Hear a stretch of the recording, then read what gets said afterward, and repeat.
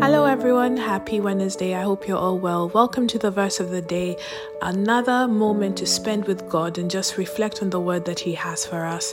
I hope you're all well. May you be blessed and favored. Feel free to like, subscribe, and share this wonderful podcast so that we can spread the love of God and people can know about God and who He is, especially about the gospel. Heavenly Father, we come before you this evening, this nighttime, just this lovely Wednesday to thank you for this verse of the day. You are an amazing God. You're an awesome God. We worship you. We glorify you. We thank you for the gift of salvation. We thank you for your Son, Jesus Christ, who came and died for us, rose again, conquered sin, death, the grave, and hell in order to show us the power of resurrection and eternal life. We thank you for the realignment we have in your righteousness and your glory through Jesus Christ. We ask you, Christ, to continue interceding for us, continue showing us the way through the power of the Holy Spirit, through your word and through your teachings. Holy Spirit, you're welcome into this platform, and I ask you to continue guiding us as we transform our lives according to the word of Jesus Christ. We ask you to teach us, help us, intercede for us, comfort us, and help us learn the word so that we can be the light as well to others who need to know God and to learn the gospel. I ask all this through Christ, Jesus Christ, believing in your office, trusting in your office, coming under your leadership. In Jesus' mighty name I pray. Amen. The verse of the day comes from the book of Acts chapter 2 verse 21, and I will be reading it from the Amplified Classic Version. And it says, "And it shall be that whoever shall call upon the name of the Lord, invoking, adoring, and worshiping the Lord Christ, shall be saved." And these are the words of the disciples, when the Spirit of the Lord had come into the disciples and they began speaking in tongues. This is actually on the day of Pentecostal. The disciples were locked in a room and they were praying, and it wasn't just the disciples of Christ. There were also a following of Christ as well, of men and women. And then as soon as the Holy Spirit inhabits into their lives, into their spirits, they begin to speak in tongues. And of course, the people around them were quite amazed and asking, what kind of language are these people speaking? And at some point they were being mocked, and guys would make a joke and say, they're probably drunk, fully intoxicated. But Peter, a disciple of God, stood and said, it's only just 9 a.m. These people are not drunk, but they are speaking according to the prophecy of Joel. And Jesus said through the prophecy of Joel that there shall come a time where the Spirit of the Lord shall pour out upon mankind, upon the sons and the daughters, who shall prophesy, who shall tell forth of divine counsel, who shall allow men and women to see visions, and have old men able as well to see visions and interpret these visions. People always tend to confuse the power of tongues. They probably think people are just gibbering and talking. But this is an opportunity of which the Spirit of the Lord manifests and just allows the whole edification, the building up of our spirit to just be one with God. And he also says that, the time shall come where there'll be some signs and wonders in the sky. And of course, this shall be a few moments before the time of Christ when he shall come again. But the most important thing that he said is, it shall come to be that who shall call upon the name of the Lord by invoking it. Invoking it means standing in the office of Jesus Christ, because the Lord is the name that God gave Jesus after the coronation. Adoring and worshiping the Lord Christ, meaning recognizing him as our King, as our Lord. A Lord is somebody who has overall control over everything.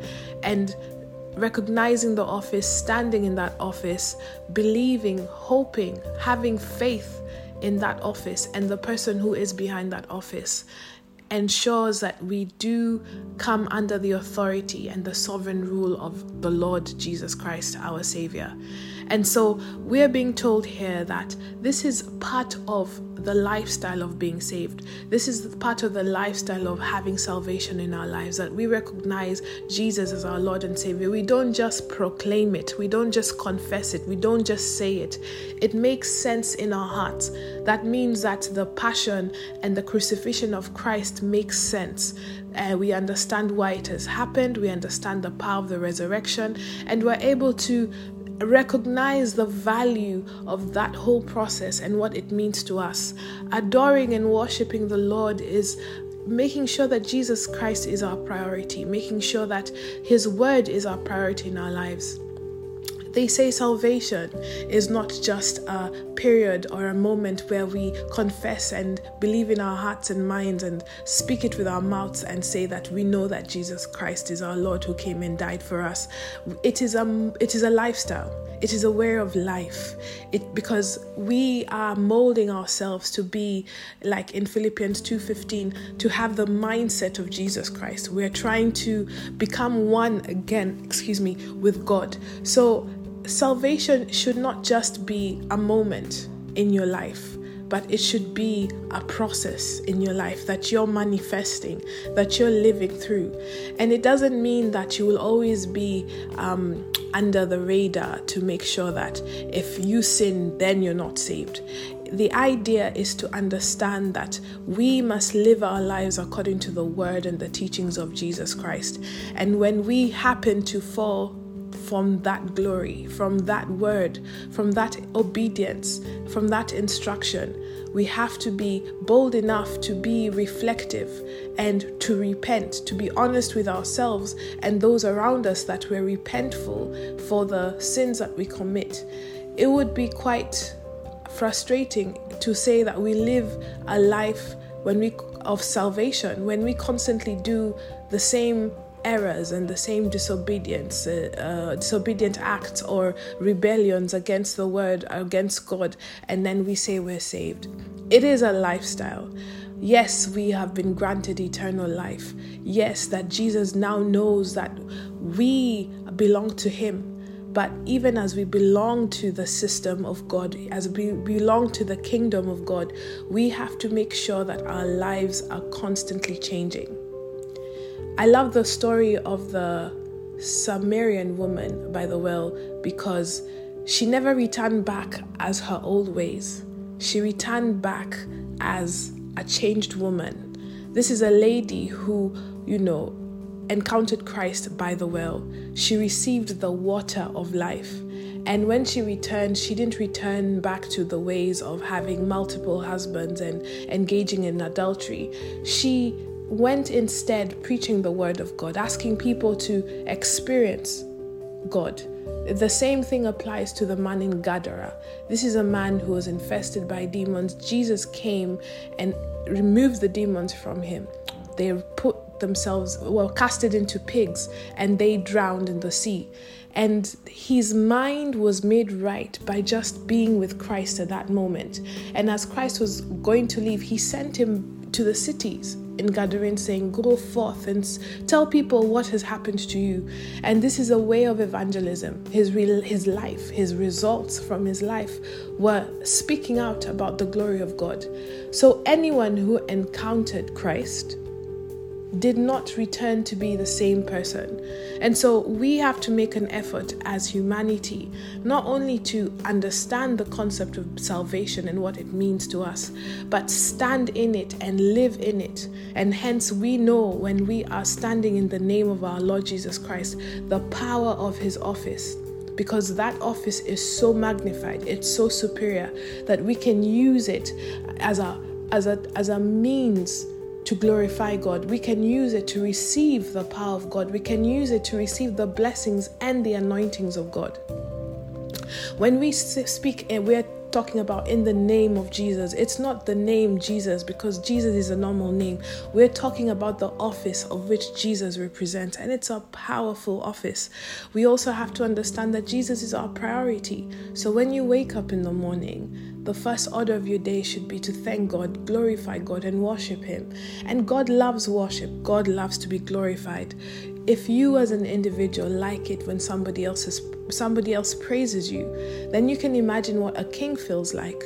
The kings are adored with gifts. They are made to be given the royal treatment. For example, let's look at the Queen of England.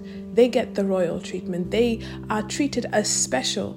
Now here we have the King of Kings, we have the Lord of Lords, we have the Creator of the universe, and we are being given that opportunity to show Him that He's special in our lives. And we do that by glorifying His name, by worshiping Him, by worshiping His office, by worshiping His presence, praising Him, thanking Him for the mighty things He has done in our lives.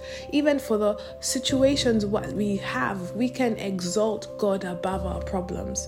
God loves to see that our problems are not above Him. Our problems and our frustrations are not above Him. So take that time to make salvation your lifestyle. It's not just a statement. It's not just a proclamation and a confession. It is a way of life. Make God your priority. Make your life be similar to the mind of Christ. The way to live is evident in the Word.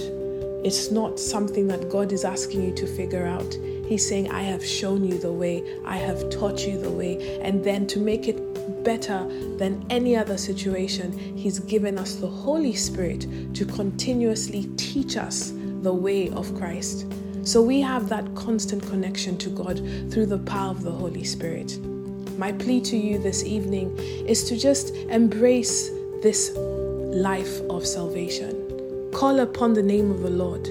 Invoke His name righteously. Adore Him, worship Him, and know that you are saved. Have a lovely Wednesday. May God mightily bless you, and join in once again for the verse of the day.